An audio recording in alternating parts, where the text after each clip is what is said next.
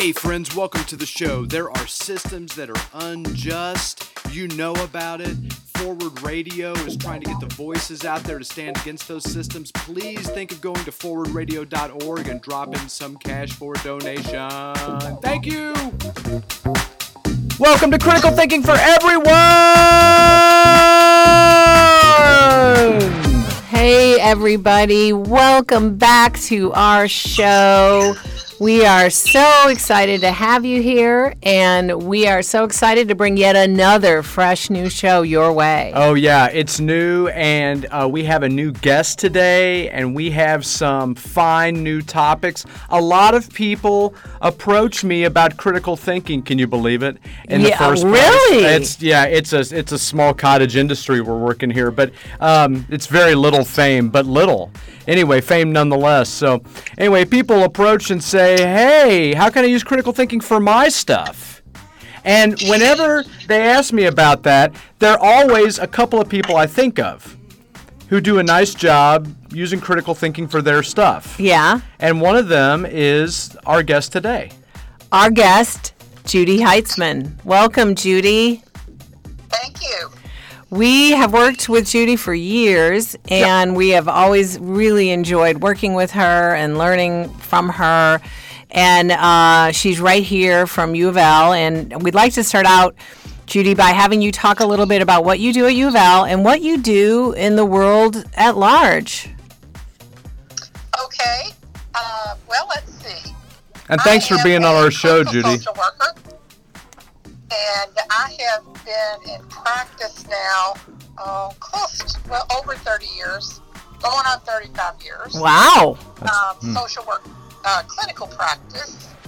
I came to U of L as an adjunct teacher 23 and a half, I guess, years ago. And I have been teaching practice-related courses since then. I got a doctorate along the way during my teaching career in social work practice also. And most of my teaching has been clinical, so it's been everything from how to work with individuals one-on-one, small groups, families, to working with communities, to specializations like working with children and families, psychopathology, and my latest class for the last several years has been using spirituality in social work. Interesting. I have taught in the field practicum sequence for about 10 years. Actually 15 years. I started right after Katrina for me. So that means the students, primarily master's students in social work, are out in the community, in agencies, and they are applying what it is that we're hoping they learn about this individual small groups and community work. Okay. So it's all social work all the time. All social work all the time. in the career. In the career, right? Of course, not your life, right? You got a rich life of other things, but your professional world is social work. That's correct. So, Judy, thanks so much for being with us today and making this time. Really appreciate it. Can you talk a little bit about just any part of critical thinking that you think is useful for your social work? Absolutely. I've thought a lot about this, Brian, over the last several years. I bet. Yeah. And one of those things is it's kind of, even though we have used the Paul Elder model of critical thinking at the University of Louisville, I'm reminded of a book by Stephen Covey called 7 Habits of Highly Effective People. Yes, well-known book. And one of those habits is begin with the end in mind. All right. So the first standard of the critical thinking model is purpose, or clarity. And the first element is purpose. Very good. So, yep. Put those two together, what are you doing and why are you doing it? Right. And I think we call that thinking about your thinking. Yep. What are you doing and why are you doing it? Beautifully said. A lot of people who I respect have given a lot of good energy toward that 7 Habits book. Certainly, I've also thought a good deal about it myself. Is that the only critical thinking connection that you make there, or are there many? I don't need for you to go through them all. I just wonder. Oh, no. I like the elements of thought in the Paul Elder model because it's all about a deeper thinking about your thinking. Yeah. Specifically, with students, we often sort of pound them with, look at your assumptions. We all make assumptions. Look at your assumptions, and before acting on those, clarify them. Are they correct? Are they incorrect? How do you measure that? And so on. Yeah. So, Judy, you mentioned the elements of thought and how they allow you to go deeper, and we love the elements of thought, the tool to get into critical thinking because it's very straightforward. It's a great inroad into critical thinking, as you said. Can I just say one thing too? For the listeners, we didn't ask Judy to bring up elements of thought. Like, there actually is another person out there who talks about elements of thought spontaneously, maybe even. Not just us. So yeah, thanks for that, Judy. She even dropped the Paul Elder framework. Oh, yeah. I mean, this is the height of nerdiness, and we appreciate that. Yeah, you all can see Judy's part of our tribe. I have to tell you guys something. When this thing started way back when Patty first started this initiative, I just thought, what is this? Critical thinking, doesn't everybody? Well, I learned quickly, no, they don't. Right, right. When I had a framework to look at that had specific things to measure, I realized, no, they don't. Yeah. So you asked me a minute ago how I use it in my everyday life, and I have many examples, but I'd like to just hone on a couple. Sure, go ahead. One is a simple one, which is, how I lay out my garden. So what do I want to see? Like, I planted hundreds of bulbs this fall. Yeah. And what do I want to see? Well, I want to see all the flowers. So if I put the big bulbs that have huge tall flowers in the front, guess what? Right. I won't be able to see the little flowers. Right. Yeah. Right. So this is just a simple example of begin with the end in mind, or what do I want to accomplish here? Right. What's my purpose? What is my goal? What is my goal? Yeah. So that has a lot to do with how I laid the bulbs out. And we'll see how well I did, but I can see everything in the spring if the squirrels don't dig them all up because of the drought. Yeah, the squirrels have their purposes too, right? They have different purposes. So Judy, let me ask you this, because I am also a gardener, and I try to use critical thinking in my gardening. So not too much. I mean, just a pinch here and there. I mean, you can't just scatter that. I mean, you can't. You can't go overwater with the critical thinking.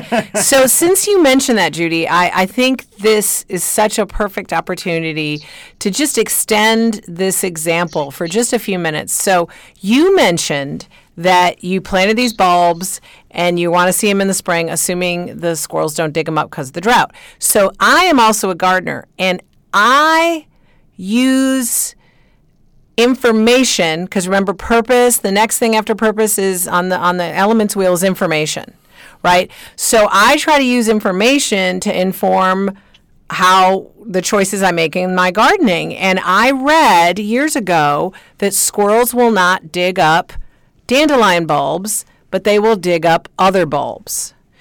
And so Dandelion bulbs. Not dandelion, what did I say? Daffodil. Did I say dandelion? Daffodil. I'm sorry, dandelion. No, okay. Daffodil. And so I read that years ago. So I have a bias toward only using daffodil bulbs, and I haven't really explored. I haven't gone into some depth and breadth about other bulbs and what other rodents want them and things like that. But I just want you to know, and like that that I also, in my gardening, in my everyday life. And so it's funny you should mention that, because I have bulbs on my mind as well. And I try to be a critical thinker about those decisions. Yes, thank you. So, Again, go ahead. no, as you were going to give another example? I was going to give another example, and I started with, in my, what I consider the less important things in the world. I think aesthetics are great, and that's why I planted bulbs. But the next one is, how do I choose my friends? How do I choose a mate? What are the things that I look for in those people? And I think they're really important questions, and not just for me, but because I've worked with clients for 30 some odd years, people struggle with these questions. Sure. Yeah. What is the purpose of a relationship? That's a hard question. It's not just to make you feel okay that you have somebody on your arm.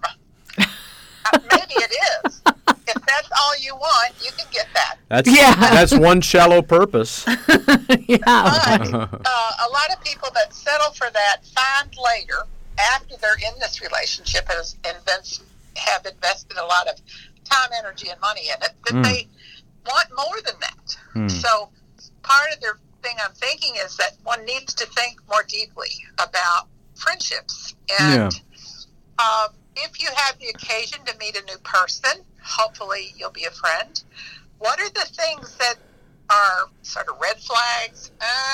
That bothers me, as opposed to things that are not red flags. So, Okay. Okay, I so like Judy, I love the example of the gardening and the friendship, because in relationships, because those are both, like, one maybe seems sort of simple and the other one is complex, but it just goes to show you that critical thinking can inform everything in your life.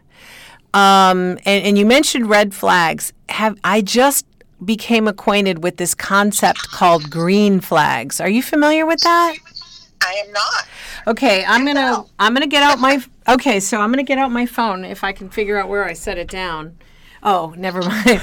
Brian's gonna get out his phone. We're using the phone to call you, and I'm like looking around. Where is it? I knew where it was. Okay, so look up Google green flags relationships. Green flags. And so what that is this eco-friendly relationships? No. Okay. No, so green flags. So like Judy mentioned that when you're in a relationship, sometimes you see red flags. And so, Judy, let's just remind the people listening, some red flags of relationships are what, typically? Boundary crossings. Okay, right. For example, I met a person not too long ago. I had some contact with this person. It was pleasant. And then it was a male person who made a comment about having not gotten close enough to kiss me yet. Well, that's a boundary crossing. Sure. Yes. I'm married. I made that clear. That was a red flag for me. Red flag. Sure. Red flag. Good example. So green. Appropriate boundaries. A good deal of listening, not just talking all the time. And I'm looking now. I did Google it. Green flags are waving if there's a good deal of listening, communicating, understanding going on between the two of you. And then you move forward to handle conflict and stressors and so on. So I can give another example of a friend that I've had now maybe 20 years that is also a male, but the boundaries are appropriate. The listening is mutual. The support is mutual. Those kinds of things make for a pleasant relationship. So thanks for introducing me to that concept of the positive versus the negative. You're welcome. I just was introduced to this recently, and I think also the idea in critical thinking, we have concepts, right? Concepts. So I'm sure when you're consulting with your clients and someone is talking to you and maybe they're grappling with a relationship they have and they mention someone crossed a boundary or someone's not a good listener or something, and you could introduce this concept of red flags, right? And then people can begin to not just see a relationship as this happened, then that happened. They have concepts to filter and understand behavior. And that's, again, a critical thinking move, right, to see it conceptually. And so I love recently when I read about green flags, I sent it to a friend of mine who is just newly divorced and is out sort of starting to date. Waving flags. Waving flags around. And she and I had just had a talk about some red flags she encountered in some dating relationships. And I sent her the green flags, and she loved it because as someone who's out there dating, she was like, wow, the green flags give me like things to look for, not just red flags to avoid. Right. Yeah. Well, and can I say something about that too in terms of critical thinking? You know, you put this in concepts, which is rightly the case. A lot of times concepts play multiple roles in critical thinking. I mean, just for example, and Judy, I'm not lecturing you. I'm lecturing everybody else right now. So everyone, all the three listeners we have. Yeah, all three of our listeners, they love this stuff they say. Anyway, though, I just want to point out just a functionality piece for people who are critical thinking nerds. So not, like the elements of thought themselves are all different concepts, right? So I mean, they're playing a dual role right there. They're not only concept. Well, when we talk about concepts, we can often think of them as kind of neutral, like a concept, like it's just that we're identifying the concept. Concepts as concepts can just be things that we're looking for just in order to locate them and see what's there. Give an example.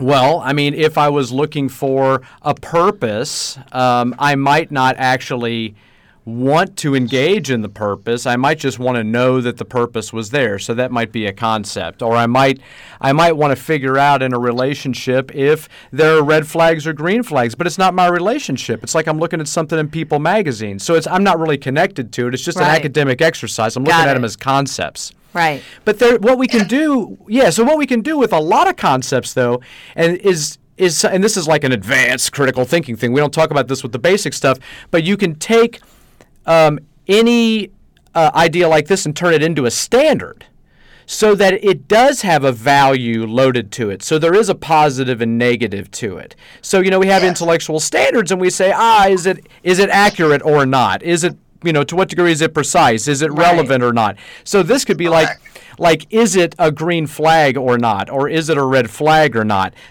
That's a concept, but we're actually using it as a standard. Right. And this is important because as thinkers, we create our own standards all the time in social work and everything else, and we should be explicit about how we do that, right? And one thing we can do is we can take concepts that we don't really have value attachment to, and we can turn them into qualitative standards such that we say if it's a green flag, it's automatically higher quality than a red flag or something like that. Huh. Interesting. Well, and the other thing you said in that little summary, Brian, is that when it's turned into a standard or how it's turned into, is it's value laden. Mm-hmm, right. And that's what struck me about the next example that I had was about voting. Voting. I thought you said boating. She might like voting too. Boating or voting? She said voting. Vote, like VOTE at the polls. Don't be a troll. Go for it. And what I was going to say is in 2016, I heard many people say, well, I voted because I wanted a change. And my question was, a change for what? A change to what? It's a fine question. And I think now that we have what we have, we can go back and reevaluate that. Like, why am I voting? First of all, well, I'm doing that. I know why I'm doing it, to exercise my civil liberties. Right. There you go. Also, because I want to have a say in the content of the character of the person who's going to be in that powerful position. Yeah. Not just their change of pace, right? But a change of pace to what? Right.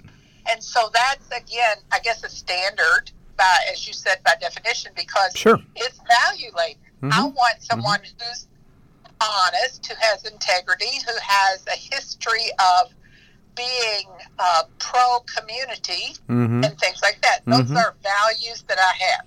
Now, they're not necessarily the correct ones for the world. I'm not trying to say that. But I am looking at my value system when I make this choice.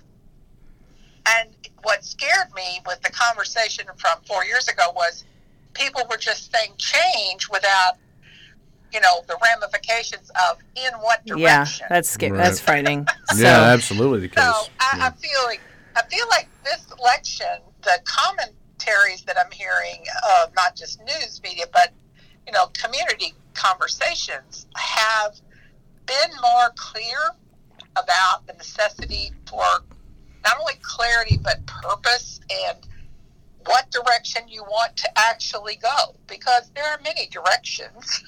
Sure, Off definitely. the cliff is one, to the moon is one. Where are we trying to go? Right.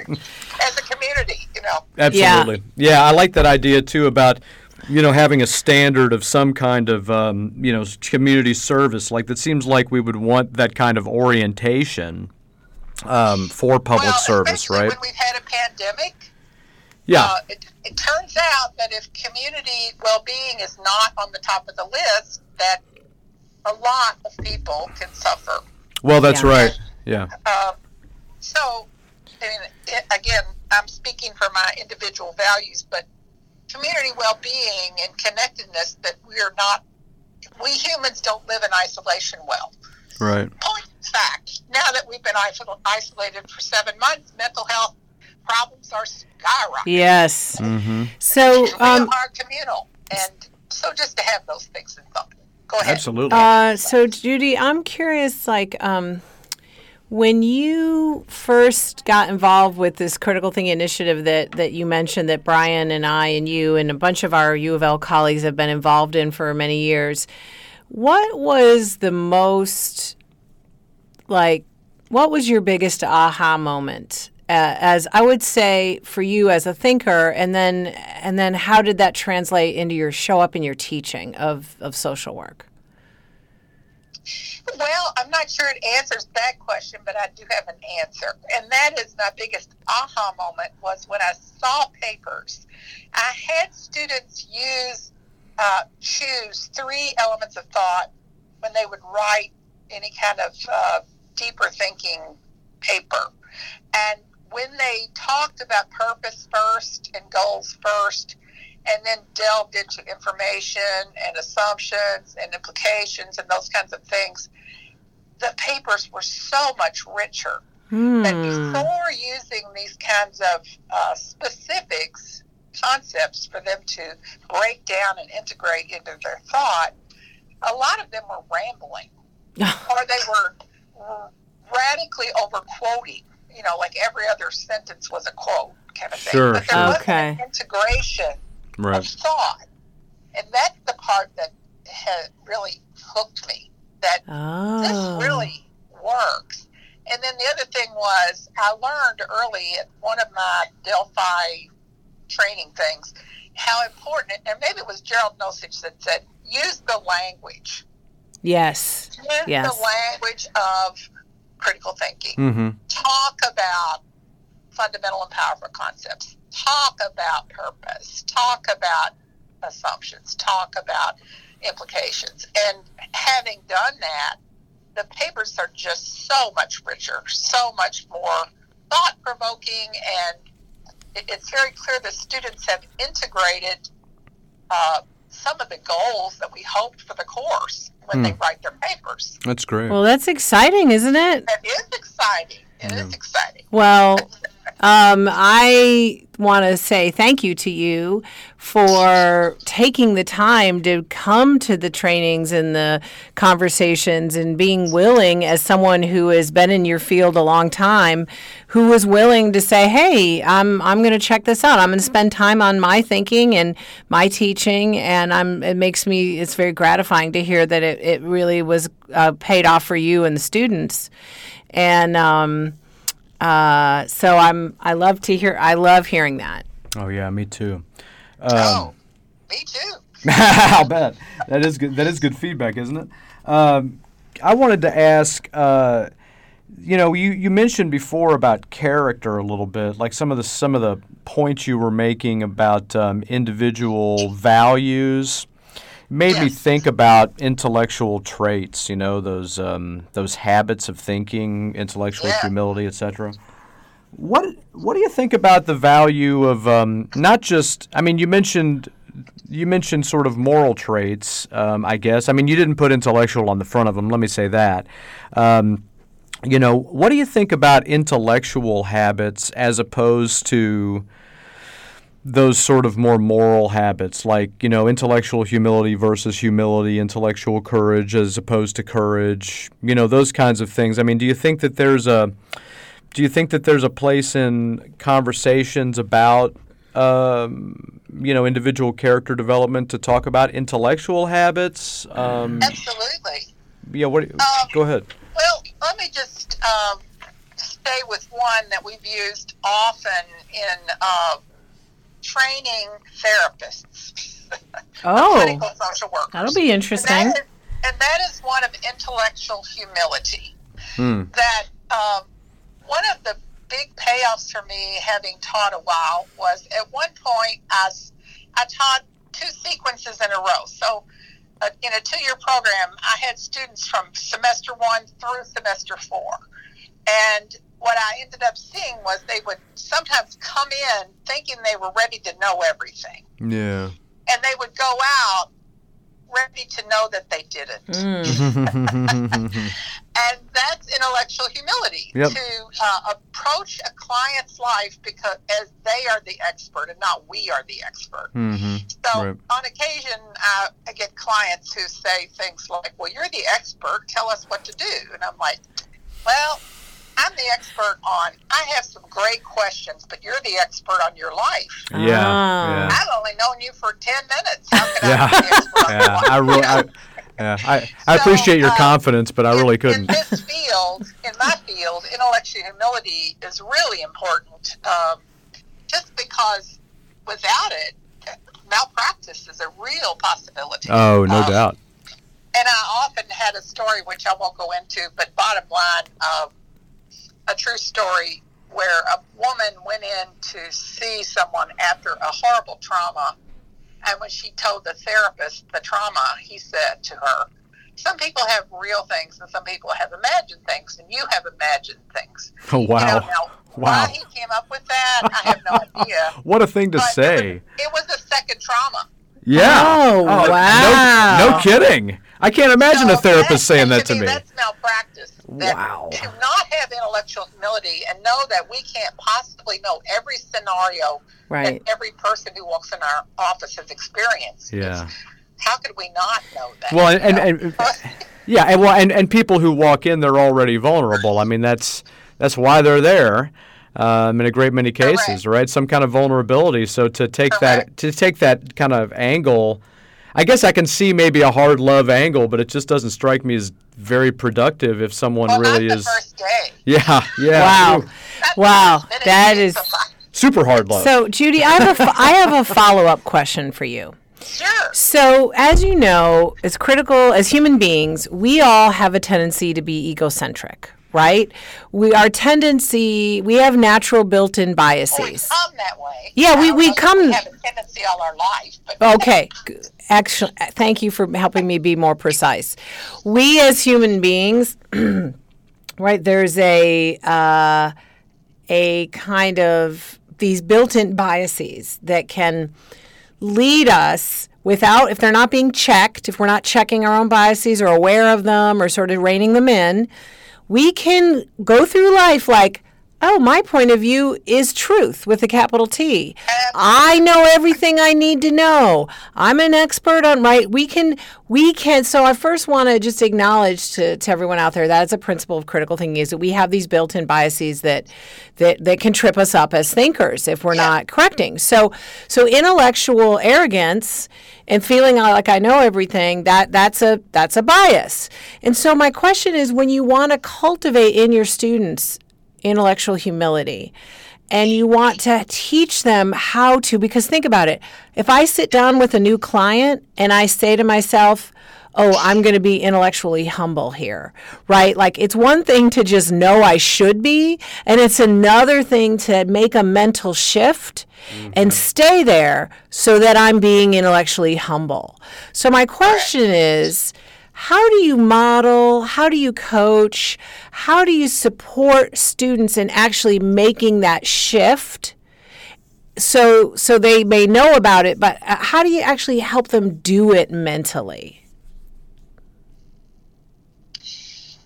Well, I don't think I have one answer for that. I'm thinking of a couple examples. Most students in grad school that I've had over time, as they get closer to the end, they have imposter syndrome. Like, I know I don't know enough. I'm not ready. But the extreme other side would be, I know everything. And so a lot of what we do, or a lot of what I did in those clinical classes would be role plays in the classroom so that they feel the hot seat that they're in. Oh, yeah. Okay. And they have to respond, even if it's a small group in the class, they have to respond in a role play on the spur of the moment. So the art of therapy is being able to apply the science in the moment. Yeah. In the context, right now, without any book, without any research, without Sure. anything. And you do role plays in the classroom? Oh, I used to do. For the clinical class, I did tons of those. And how did those work? I mean, did they work well? Oh, yeah. That was the things the student likes. The students tended to like the most because they got the actual experience of applying what they were learning. And in real time. We are social work professions, so we do things. Yeah. We don't we're not all researchers. Well, certainly it's a big part, but the majority of social workers are practitioners. They work with people. They're in situations that are live. Yeah. And they have to be able to think on their feet. Right. Well, practicing that in the classroom where people feel like they're bungling idiots, sometimes it would say that, would say, well, it's better to make your mistake here. Yeah. Where we can, talk about it, break it down. You can maybe have some lessons, think about things you would do differently, because you don't get that experience when you're actually in practice. Right, right. Sounds incredibly valuable. I think so. And also, if you think about the opposite, which would be intellectual arrogance, intellectual arrogance can really lead to malpractice. It's like intellectual arrogance is where somebody says you have imagined problems without that being the case. So it's a great way to avoid doing something harmful. After all, our first rule is do no harm. Oh, sure. I mean, we're a helping profession. We're not a control profession. We're supposed to tell everybody the way they're supposed to be. Right. Yeah, although that's what we're about. Although that's what a lot of the people want. Well, if they want that, then that gives me some information to start with. Where did you get the idea that someone else would tell you how to be? Right. It's responsible to live your life, and so on. Interesting. You got to pull back the layers. Right. Right. So what sort of application do you see in the broader public sphere? I mean, we're talking about social work. We're talking about personal thinking. In the critical thinking system that we've studied, they have this idea of critical societies. Like you try to build a critical mass of these thinkers in order to maybe affect some kind of broad-scale social change in terms of better thinking. I mean, do you have any thoughts about that? Is that kind of thing needed, or should we just really focus individually? Have thoughts about that, Brian. Are you reading my mind? I have your notes. Notes? No, you don't. I don't even have my notes. Well, go ahead then. Yeah, please. I was going to say, I think personally and professionally, I don't think we can go forward as a culture until we deal with racism in the United States. Oh, yeah. It's so embedded in our culture that we don't even see it. I'm so tired of people saying, white privilege, I grew up poor. And that's not the point. Okay, that's not the point. The point is your color didn't cause you any more limitations. Right. And to not understand that is difficult. I think at this point, after the racism and all the concerns that have been raised since the Breonna Taylor killing in Louisville, right, and the the George Floyd killing and so on and so on. Yep. To not see this is just blind. And it, first of all, killings by police, it does such harm to good police officers not to address the ones who are acting out of racial fear or whatever their trigger is.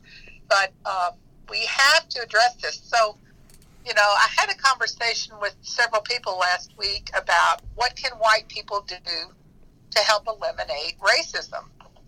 And I heard everything from, I asked about 20 people I know that are friends of people of color. And I did that because I'm a firm believer that when a group is oppressed, their voice is really important in the resolution of the problem. Of course, yes. Right on. And I heard everything from, thank you for asking, most people don't. I know your heart and you'll always be my sister, blah, blah, blah.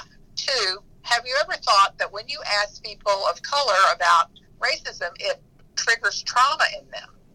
No, I hadn't. Okay, even though I've studied trauma, worked with trauma, no, I hadn't. So there's a range of things. One of the things that I learned is it's not that black or brown people or people of color don't want to be asked. It's that they're tired of being asked and nothing happens. Okay. They've answered these questions until they're sick of it. And white people need to ask now, what are we doing to continue to benefit from white privilege? How do we play into that? And that's a much bigger question. You know, we have to talk about intellectual humility.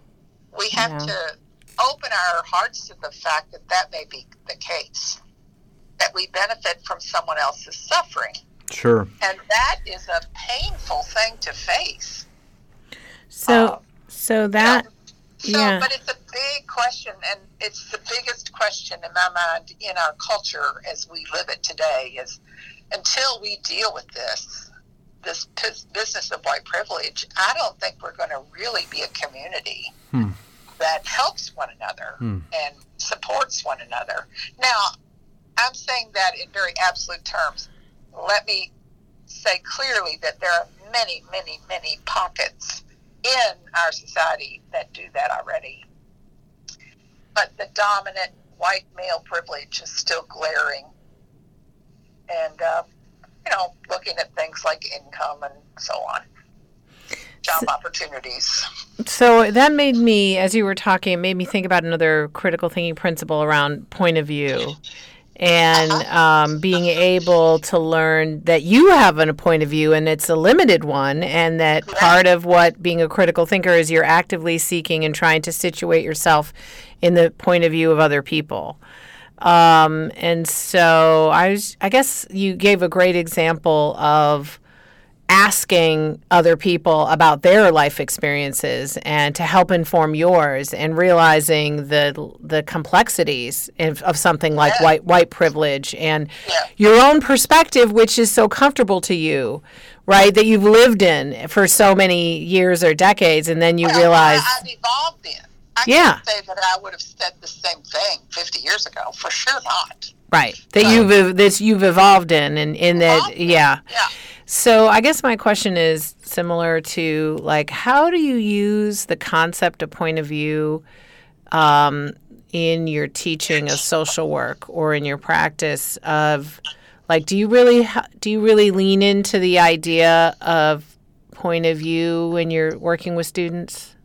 Actually, that's a great question, because the answer is not only yes, but it was one of my favorite icebreakers in a class. One of the things that I used to do this one icebreaker exercise where, most grad students are over 21. Most of them are. So I would ask them to describe how they spent their 21st birthday. Now, there was always, because of Louisville, Kentucky, there was always at least one student who did the Bambi walk. Oh, sure. Really? The Bambi walk. We'll have to tell people what that is. For listeners who don't know what the Bambi walk is, there's a Bambi bar on Bardstown Road which is kind of a main drag in Louisville, in the Highlands, which is kind of a, funky. How would you describe the Highlands? I like funky. Funky. I like funky. Anyway, there are multiple bars between the Bambi Bar and I think it's Grinstead Drive. And it's all the way down to, you can walk down and get a free drink at each bar, blah, blah, blah. No, Bambi Walk. Quite far. So that was one that would almost always come up. But other things that came up surprised people. It's like there was this sort of assumption that everybody had a great 21st birthday.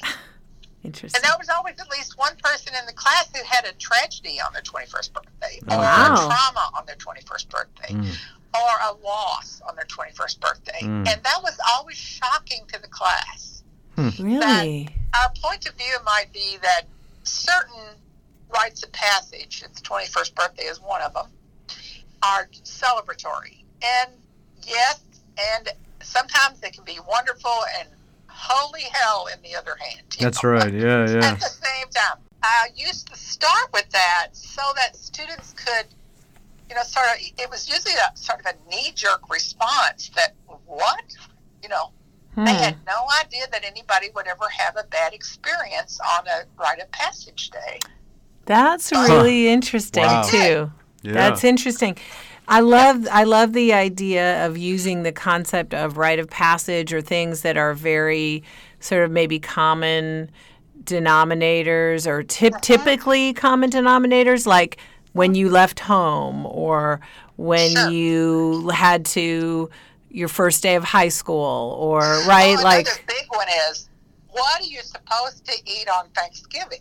Oh, really? People have very strong, They sure do. wedded perspectives of what's the correct Really? thing to eat on Thanksgiving because Yeah. families have traditions around that meal. Oh.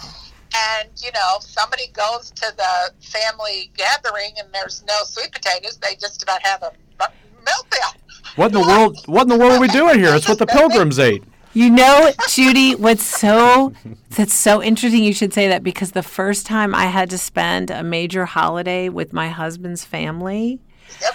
I was shocked at how I had all these built-in assumptions about what we do or don't do, or what we eat or don't eat, or how we celebrate, that I was just so much part of my growing up and my life that I didn't see it as this is what we do. This is just how you do it. It's Yeah. what is correct. And so frame of reference or perspective often gets rolled into correctness, which is, and this is a huge leap, maybe, and maybe not. My concern about our culture is the divided, polarized nature of our government right now, that there is no across the aisle, unless it's, I'm going to tell you across the aisle, I'm going to work to get rid of you. There's no meeting of the minds. There is that. There's no meeting of the minds. And, we're all supposed to have the same basic idea of, well, it's laid out in the preamble, whatever. Whatever that is. Whatever I can tell you what it is. I'm sure you can too. We can all look it up, right? Right. But we've lost that common denominator, and I'd like to see us be able to do that. And to your point, Patty, point of view, understanding that there's another point of view that may have some value. Did you eat something at that first Thanksgiving that you had never tasted and ended up liking, for example? That is an example. That's not what happened to me, but that is an example. So that's the thing that happens. But what it did teach me, though, Judy, is that, okay, so interesting that you should ask that, because when we put so much emphasis on the food, what is it that we miss? We miss that the point is that we're gathering together with family, right? But some people would say the food is intrinsically part of that gathering, right? And it strikes. Oh, absolutely. Depends on the family, but yeah. absolutely. Yeah, it strikes me that that's a certain kind of privilege to be able to focus on the food. right? To be able to Really? focus on consistency, to be able to have the tradition, to be able to have the means to do that, to be able to to organize your life in such a way. I mean, that's Well, and also the fact that if you look at the food, now we're back to the racism issue. Chitlins, for example. oh yes, Why are African Americans liking chitlins? Because that's what they've had for generations, and that's because they couldn't get anything else. They got the internal organs. That's all that was left to eat. right. So how culture is built is also shapes who we are over time, which is kind of another piece of, I don't know, whether it's bias or oppression or whatever. Yeah, well, I mean, it's definitely part of our bias, right? Right. Because Right. we end up deciding about these things. We end up making decisions based upon what we've known and what's correct to us.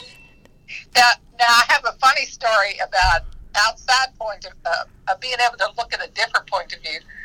I went to a Thanksgiving gathering last year, and the people had a pet pig. Okay. And the dinner was both ham and turkey. And at one point, a gentleman fed ham to the pig and said, "They like pig. They like ham." I just laughed so hard. First of all, I've never been to a Thanksgiving dinner with a pig. Second of all, I normally don't eat ham on Thanksgiving, although I like it. Sure. And I've never seen a pig eat ham. So it's like, okay, cannibal pig. Oh my goodness, all around. This is bizarre, but what was wrong with that? Really, nothing. It was just a different experience than what I'd had before. Oh sure, I mean everybody's those different cultural traditions funny. Absolutely. They'll surely throw the works into things for us. I'll tell you. So Patty had to step away for a second, so I'm just going to go ahead and fill in for her. She had a couple of questions. I wonder, I'll wait. Hopefully she'll get back and join us. I just wondered if you could tell us a little bit about why social work became your thing. I don't know if you mentioned that at the beginning. I don't know that I did. Yeah. Well, first of all, it's my second career. Oh. Or really third, I guess. Okay. As a young person, I loved music and was very good at it. Singing, I kind of had a natural propensity for keyboard, and my grandmother played by ear, never read music, and was very talented in the arts. I studied music in high school. I performed a lot. I studied music in college. In the beginning of my college career, I left college because I got married early. Oh, okay. Okay. School when I was like 19, and so that changed the trajectory of my life. And yeah, absolutely. so Congratulations. I ended up working wherever I could get a job with a year and a half of school, and I ended up working in a bank. Okay. And I did very well. I mean, I kind of climbed the ladder, so to speak, as well as women could do in a bank in those days. And I, at one point, got recruited to a bank in Chicago. Got like a 65% increase in pay, and so I took it. Wow, good for you. And I went up there, and I had liked my work pretty well in Louisville. I've always liked math and done well in math, and there's a lot of math in banking and so on. And it was an investment department. I didn't even know the word when I first went there. I grew up in a sort of middle-class family, hard-working parents, so we had a large number of children, so investment was not something that was on my list. Gotcha. Mm-hmm. What was on my list was generosity and sharing. And my father was very involved in a Catholic organization called Saints de Paul, which at the time it was like a secret society. I didn't know what it was. Well, it wasn't secret. It was confidential. It was about helping people who were in dire need. And when I was in the 8th grade, I went with him to deliver Christmas presents to a family that had 8 children. Well, our family had 8 children. Yeah. Their family lived in a shack, like a 2-room shack, and, potholes all over the roads. It was just it was Appalachian poverty in Pleasure Ridge Park, where we lived, not more than 2 miles from us. Wow. I was stunned. And I guess I just never lost that sense of how come we were not rich by any stretch, but our parents were generous, and they were full of integrity. If they believed in something, they did it, and that was it. And there was no going back. In other words, they didn't not pay their bills and then go out and party. They paid their bills, and then if they had money left, they would have to party. And meanwhile, we partied at home, whatever. Yeah, sure. Their values were such that I easily adopted those as my own.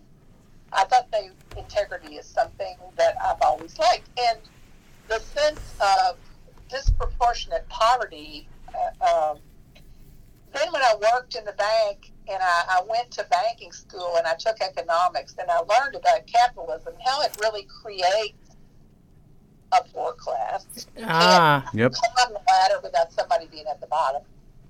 I mean, when I got to Chicago, I had this job where I made lots of money in investments, and I watched greed at a level I'd never seen it. And I just had some kind of a maybe personal or ethical crisis, saying, when my life ends, is this what I want to look back on? Right. Oh, no. So, absolutely not. So you... So I came back to school. I had never finished college, even in undergrad, and in 1984, I saved my money for the year and a half I lived in Chicago and came back to Louisville in 84, and I got an undergrad and graduate degree. And my undergrad was in educational psychology and counseling, which is what I thought I wanted to do. But then when I found social work master's, and I only actually went there because the master's degree in ed psych and counseling was almost a duplicate of the undergraduate degree. I'm like, well, what do I want to do that for? So when I got Good to critical thinking. Social work, though, I knew I was home. Oh, you knew. Because looking at things like the feminization of poverty and how capitalism creates poverty and how resources are so disproportionately distributed. And if you look at, the income disparities in 1935 versus now, there was a curve. Now there's a flat line and then a spike at the end where the 1% are like miles above everybody else. Yep. And those kinds of things just motivated me. I just wanted to spend my life doing something that I felt like made the world a better place. Well, that's absolutely important work, and that's fascinating knowing that you came from that sort of 1%er employment background, right? I mean, you really had the chance to climb into something totally different. Yeah, and maybe be an integral part of the problem in some ways, huh? Well, I can tell you that there was an office at U of L in 1984 when I came back here to go to school called Transitions. I was 34 at the time, and it was for women, or particularly women, over 25 that were going back to school, finish degree. Sure. And when I went back there, this woman heard my story. She, are you kidding? I thought so, yeah. Banking to social work, or what? Well, just why aren't you still up there doing that, I bet? But the other part of the story that was interesting is when I got into social work, I'm not the only person who made that transition. There are a lot of people in social work who did corporate America for a while, and they just found themselves in this bankrupt communal place. Now, I'm not saying all corporations are that way, because that's not the case. Right. But again, it's the structure of a capitalist society that creates poverty. Mm-hmm. Absolutely. And so we can pass out all kinds of goodies at Christmas, but the rest of the year... Right. So, I'm probably sounding like I'm not a capitalist at heart, as you can tell.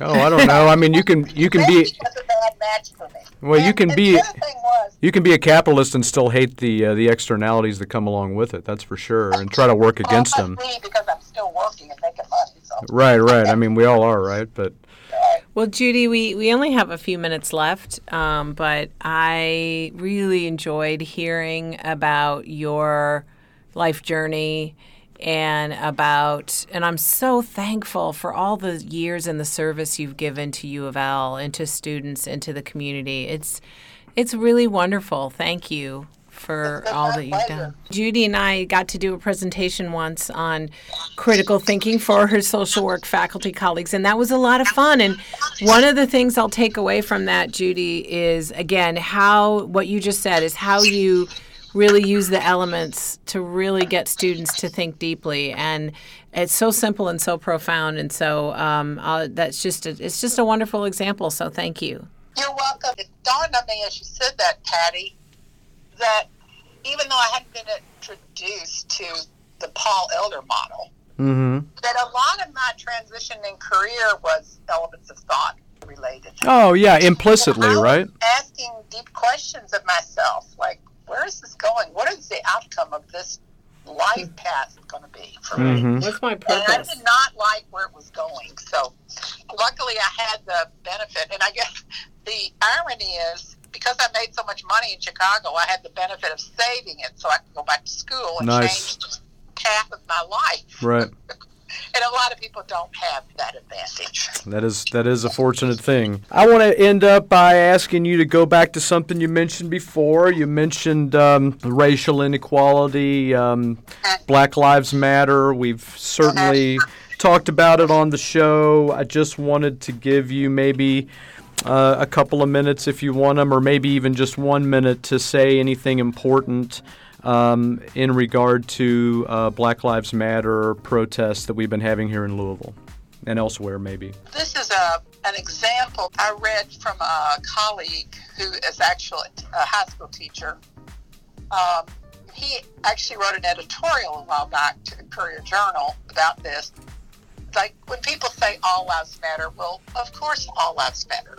But if your arm is broken, you don't say, well, my eye matters. Of course your eye matters. Sure. But your arm is in trouble right now. Right. Your arm is suffering. Right. Your arm is broken.